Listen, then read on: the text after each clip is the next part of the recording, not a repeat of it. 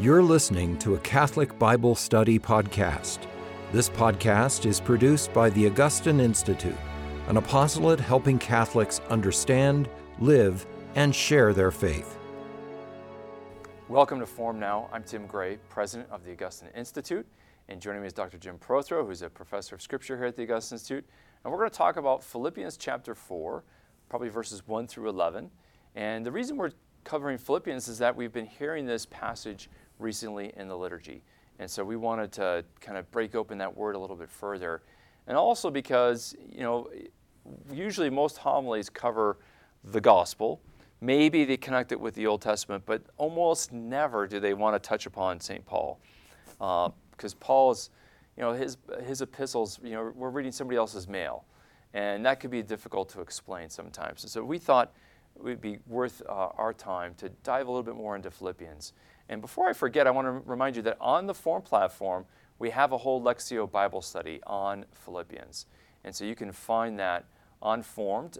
It's our Lectio Philippians. So that's an opportunity for you to get a deeper context of the letter of St. Paul to the Philippians, which is really a great treasure, and it's worth really diving into. So Jim, let's just start off with the context of chapter 4. And of course, last time we spoke about a little bit about chapter 1 and primarily chapter 2 with the hymn to Christ that was so beautiful, the model, the mindset that the Philippians had to have in order to have and to realize the Greek ideal of friendship. So we spoke about that last time. Now we're moving into chapter 4, and you want to this is where he's going to kind of set up some exhortation and application for the life of the community. You want to just set us up for the first couple verses? Absolutely. I think you can think about Philippians with with a pair of keys. One of them you've already mentioned is mindset. Right? Chapter 2 says, I want you to have the mind of Christ, and that means being ready to look to the interests of others, having a mind that is set on the good of the church, that's set on God and the higher things. And along with that mindset comes imitation. So Paul exhorts them to imitate Christ, who doesn't look to his own interests. And then he gives a couple little things that seem like kind of weird travel plans in chapter 2, like, I was going to send Timothy because he looks to the interests of the church and not to his own interests. But instead I'm going to send back Epaphroditus. Epaphroditus has brought a gift to Paul while he's in prison from Philippi. And then Paul details what's happened to him. He says, he was bringing it to me, then he got sick. He was almost dead. And you guys were concerned about him. Well, he's recovered, and I want to send him back to you because that will restore your joy, and it will give joy to me. And then in chapter 3, he says, now there's these other people who teach these false things out of false ambition, selfishness, the wrong kind of status. I didn't do that myself. Imitate me and imitate people like me because we imitate Jesus. And when you get into chapter 4, you see the same ideas about the mindset, what they should set their minds on and how they should think. The exhortation gets more concrete with some specific things that he wants them to do and things that are going on. But then also in verse 9, at the end of the lectionary pericope, the unit of verses in the Sunday readings, the end of verse 9, he says, imitate me.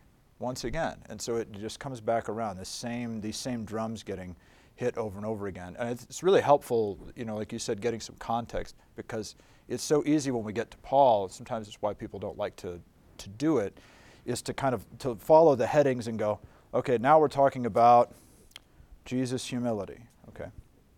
Now we're talking about false teachers, okay. Now we're talking about an exhortation to prayer, okay. And it seems really disjointed, but Paul loves to just beat the same drum and hit it in a new key. That's a mixed metaphor, but to play the same tune again in a new key, so that you're always being brought back to these same themes. I think this text is great for that. Yeah, or to use a different, it's like a tapestry that's interwoven, and that's better. There's some different colors that you're seeing at different points, but some of the old colors come back and they reemerge. Mm-hmm. And if you follow some of these themes as they reemerge, you begin to see the tapestry and the beauty of what Paul is patterning out for us of how we are to pattern the life of Christ. Mm-hmm, mm-hmm, mm-hmm. Yeah. So let's dive into I love the first couple of verses here. You get a therefore. Therefore, my brothers, in chapter 4, verse 1, whom I love and long for, my joy and crown. Stand firm thus in the Lord, my beloved. And what's so striking to me, Jim, is that Paul is this intense, choleric person. And, he with zeal went to Damascus to arrest anybody who was who was this Christian movement and not following the law. And he talks about how, even in chapter 3, that he was a Pharisee of Pharisees, very strict. And focused on the law, focused on the Torah and his ambition and zeal. And he has been so transformed in Christ, Paul becomes deeply affectionate of his flock. It doesn't, not your typical choleric. Your typical choleric loves, and I know this because I'm choleric. And so I get goal-driven. I get take that hill and at whatever cost. And I love reading Paul's letters because I see a man who has been tempered, and he realizes that the ultimate goal is loving our brothers and sisters in Christ. And that's the ultimate goal that we have to submit and all other goals towards. And he sees that building up the community as what's most important. And so he speaks with sincerity here when he says, therefore, my brothers. He really sees them as brothers and sisters in Christ.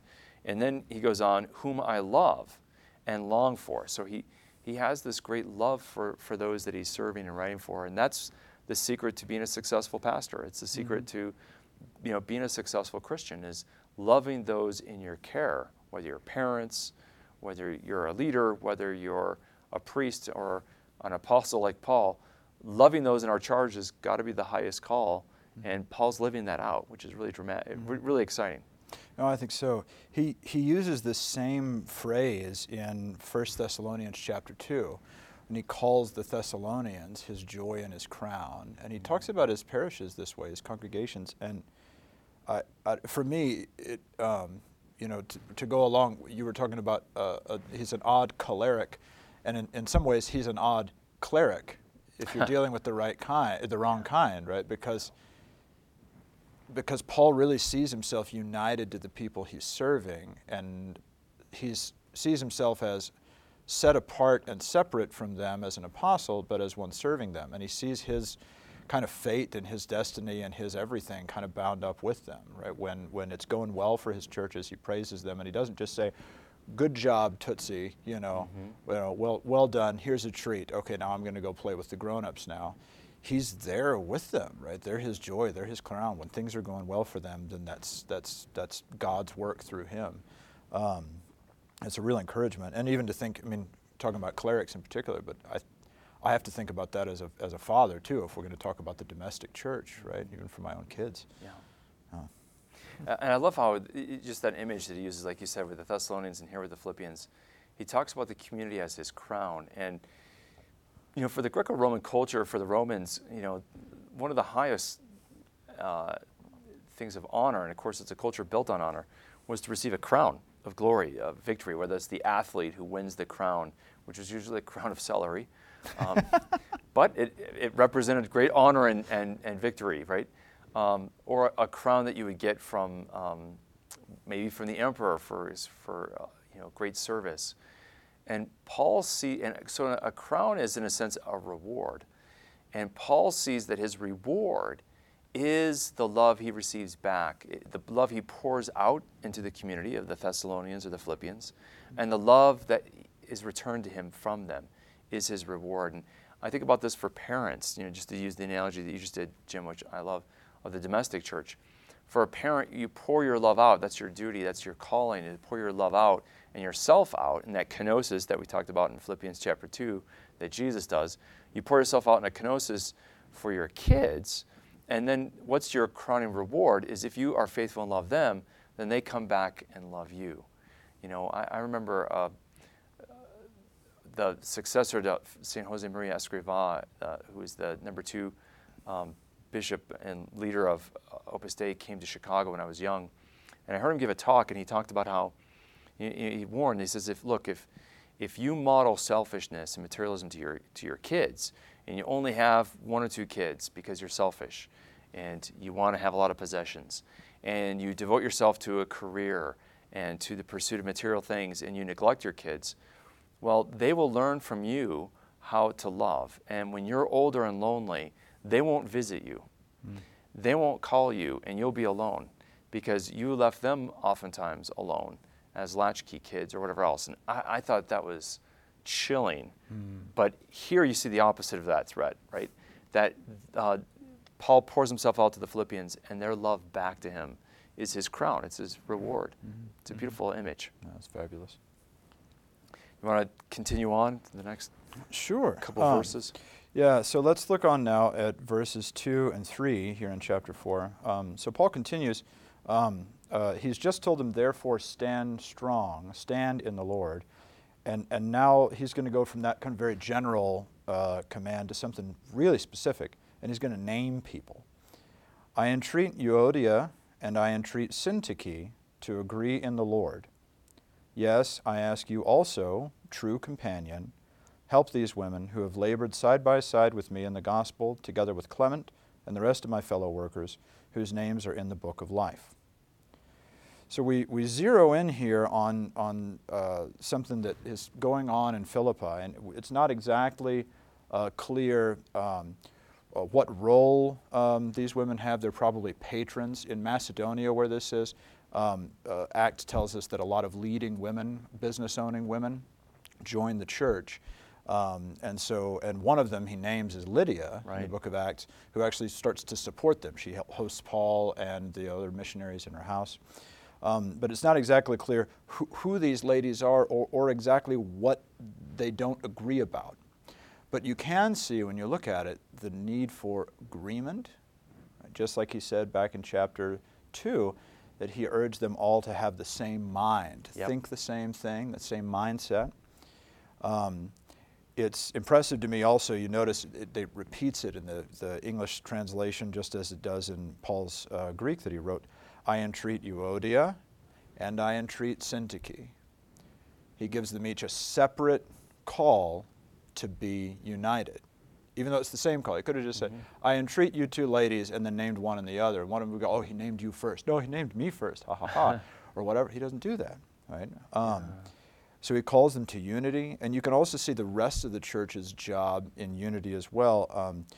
In verse 3, there's been a lot of opinions about whether the true companion that he wants to help these women is like the whole church, or if it's one of their husbands, or if it's maybe the bishop or a deacon that he knows. He doesn't name this person, but if you were in the audience, you probably know who it is, right? But somebody else that's in the church is meant to be a servant to them and help them and aid them.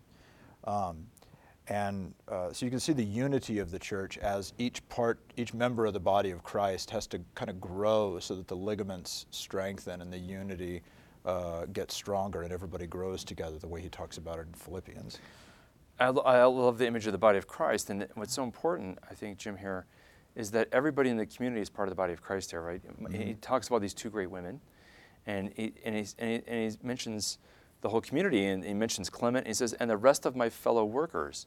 And so, again, this idea of, we talked about it before, about koinonia and partnership, Paul sees that everybody in the church is a co-worker with him, right? In other words, Paul's not saying, look, I'm the apostle, and the rest of you are laity, and you just need to pay, pray, and obey, and let a few of us run things.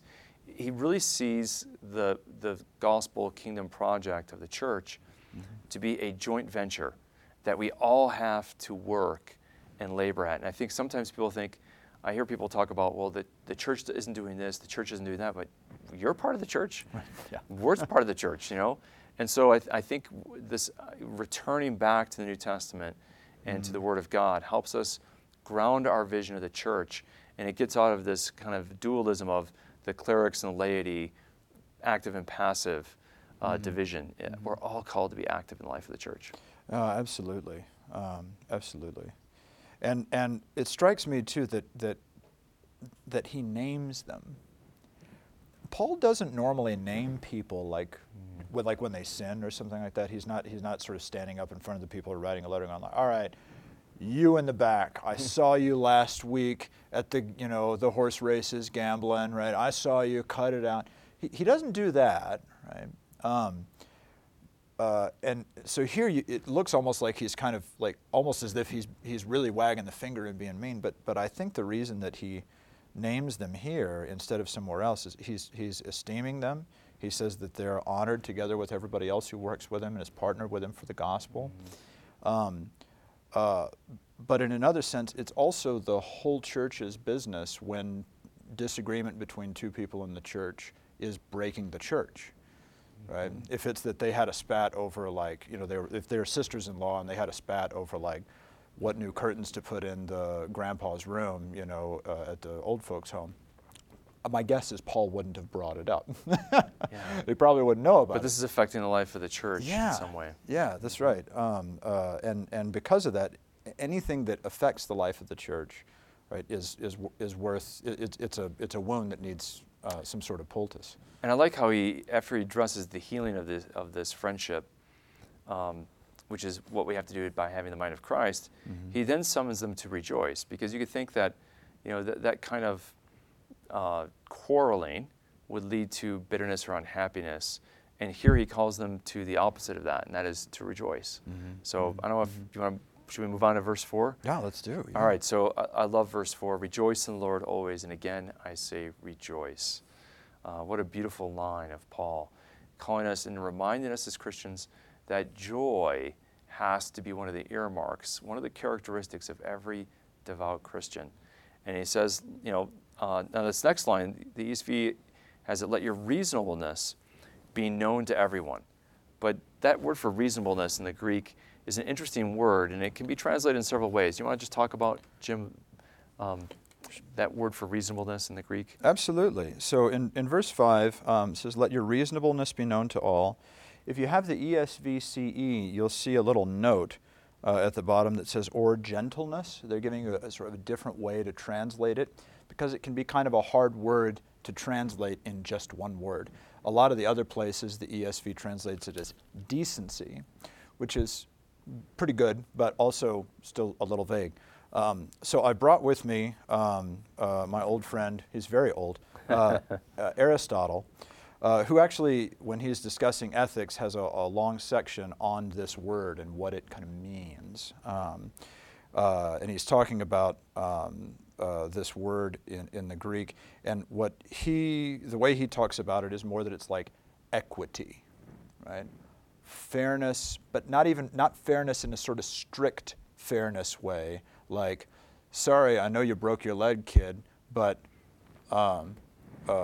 you didn't make it to dinner on time, so no dessert for you, right? No soup for you. Aristotle says this. He says that this equity or reasonableness or decency or gentleness, right? I'll call it equity here. He says this is what it means. The equitable man is one who, by choice and habit, does what is right, and yet does not stand on his rights unduly, but is content to receive a smaller share, even if he has the law on his side. So being good, doing what's right, and yet at the same time being ready to kind of lose even your own privileges or even your own honors and glory for the sake of other people. Oh man, who does that sound like? Right? Right, yeah, the great hymn to Christ that we just heard. And it's almost like, and the Greeks didn't use this word, it becomes much more of a word in Christian tradition, is being gracious. Yeah. Right? I like the idea of not standing firmly on one's own rights, but giving away a bit for the sake of the other, right? I mean, to me, it describes someone who's gracious, you know, and generous in that sense. And I don't wonder, do you think that this is, he's making this exhortation in verse 5, right after he talks about these two women who have had a little bit of a quarreling, and maybe they're both standing on their rights, but a little bit of graciousness or a little bit of gentleness, whatever, equity, would salve the wound. I think so. What it reminds me of, even though he doesn't use the same word, it reminds me a lot of 1 Corinthians chapter 6, There's people in Corinth who are in the church who have spats with each other. And so what do you do when you have a spat, right? So they go and assert their rights against each other and bring their fights to the pagan courts. Mm-hmm. And Paul says, why not rather be wronged than bring the church into disgrace and disunity? And man, you want to talk about the mind of Christ, right? Wow. Why not rather be wronged than get yours at the expense of the unity of Jesus' body? That's a hard standard. It is. Yeah. But it's what Philippians is about, in so many ways. Oh. Yeah, so let your, you would translate this equity? I think equity is good, yeah. Let your equitableness or graciousness be known to everyone. The Lord is at hand. Do not be anxious about anything, but in everything, by prayer and supplication, with thanksgiving, make your requests known to God. I love that. Just before we go any further, do not be anxious about anything. It's so easy to be anxious. It's so easy to be anxious because there's so much we don't know, so much that's uncertain about the future. And so it's easy to be anxious, but he says, do not be anxious about anything. So he's really clear here. You know, he's not saying, don't be anxious about the end of the world, or don't be anxious about, no, he's saying, don't be anxious about anything, but in everything. So how am I going to be free from anxiety? By prayer and supplication with thanksgiving. So prayer with supplication, making our requests known to God, our needs known to God, with thanksgiving. And that's a really important addition for Paul. We have to give thanks, and if we're grateful, I think gratitude helps dispel anxiety because we see the good gifts that God's giving us over and over again, and it starts to dispel our anxiety because our anxiety is fear that we won't be taken care of. And by being grateful, we realize how much we are. And it's such a great counterbalance and to that. I always like to begin my prayer time with what I'm grateful for the day before and list out that. And it just gives me a sense of how much God's blessing and loving me. And it's such an encouragement, you know. Oh, it's good. It's something that I think is easy to remember when you're a parent looking at your ungrateful little snotty kids. And it's really hard for me to forget about my own life as a child of God. It was just a week ago, my wife did that with our children because they woke up irritable and on the wrong side of the bed and arguing about everything from the oatmeal to who sat where to which Bible story we were going to read to like who gets to sit closer to mom to everything, right? And my wife said, all right, girls, break. You're going to go down, you're going to draw a picture of 5 things that you're grateful for.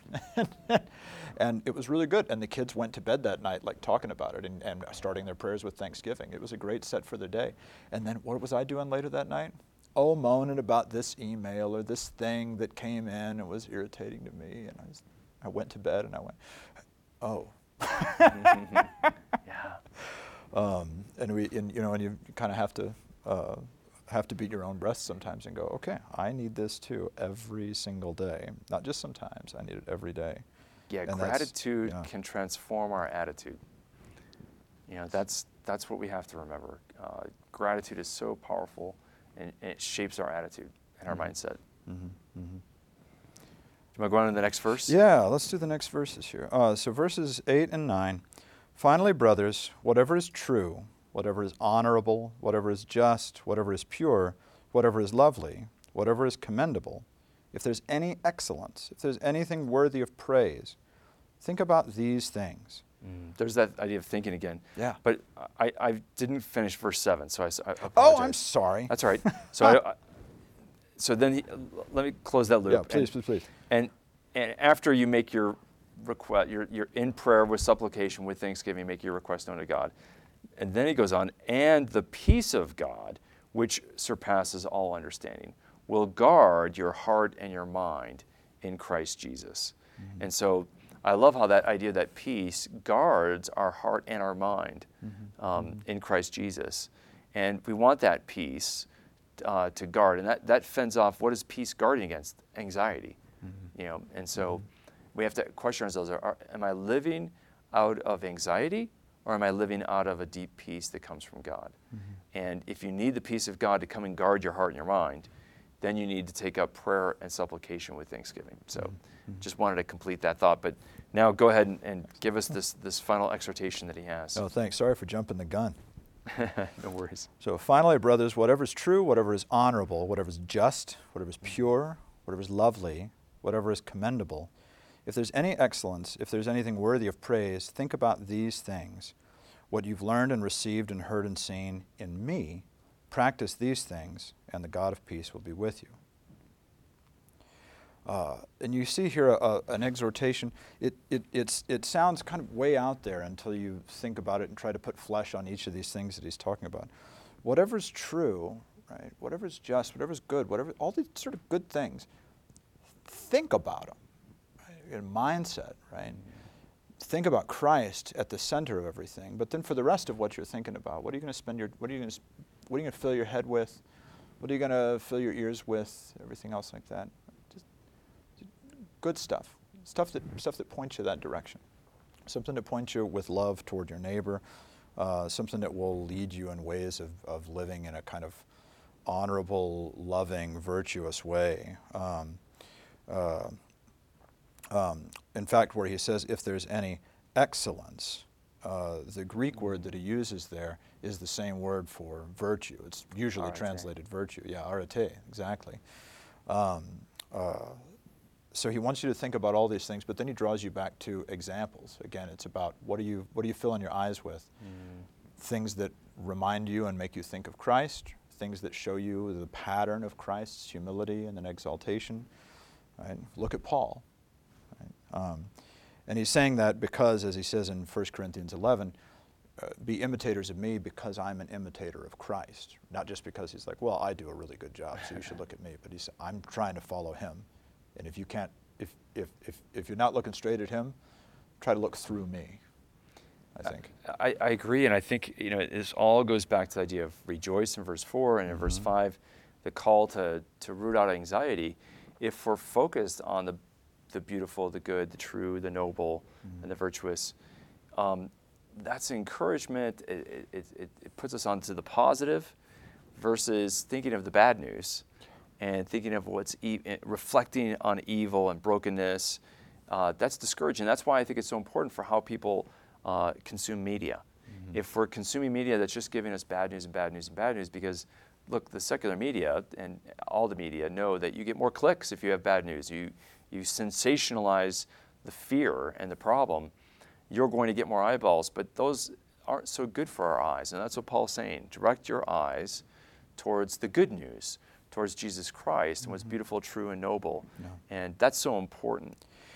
Yeah, absolutely. And I think, too, that both in verse 7, with the peace of God guarding our hearts and minds, and then here, the God of peace will be with you, it's easy to read passages like this and just think that this is sort of a self-help exercise with the Jesus name in the middle of it, right?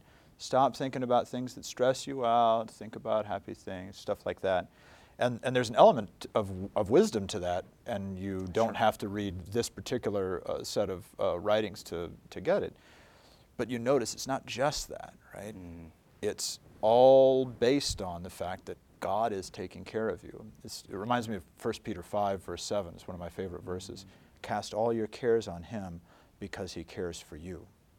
Right? And it's because of his grace and his love and providence that we don't have to be so anxious.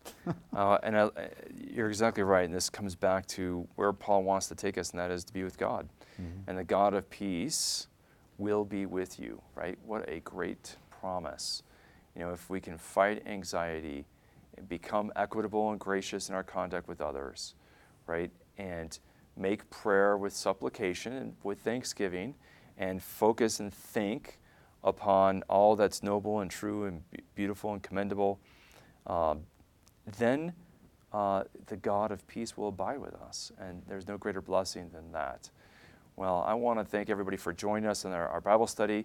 Thank you for all who support the Augustine Institute through the Mission Circle and in your prayers.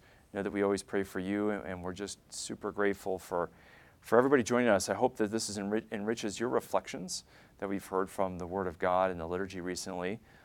from Paul's letter to the Philippians. Because what's going on with the Philippians is what we're called to live as the church today, right now, and in the life of the church. So hopefully this word has encouraged you, and I ask that the Lord bless and keep you. Thank you for being with us. You can watch this Bible study in video format by visiting formed.org. Formed is an online Catholic streaming service created by the Augustine Institute and Ignatius Press, with award-winning studies and parish programs, inspiring audio content, movies, ebooks, and family-friendly kids programming. To support the mission of the Augustine Institute, please visit missioncircle.org.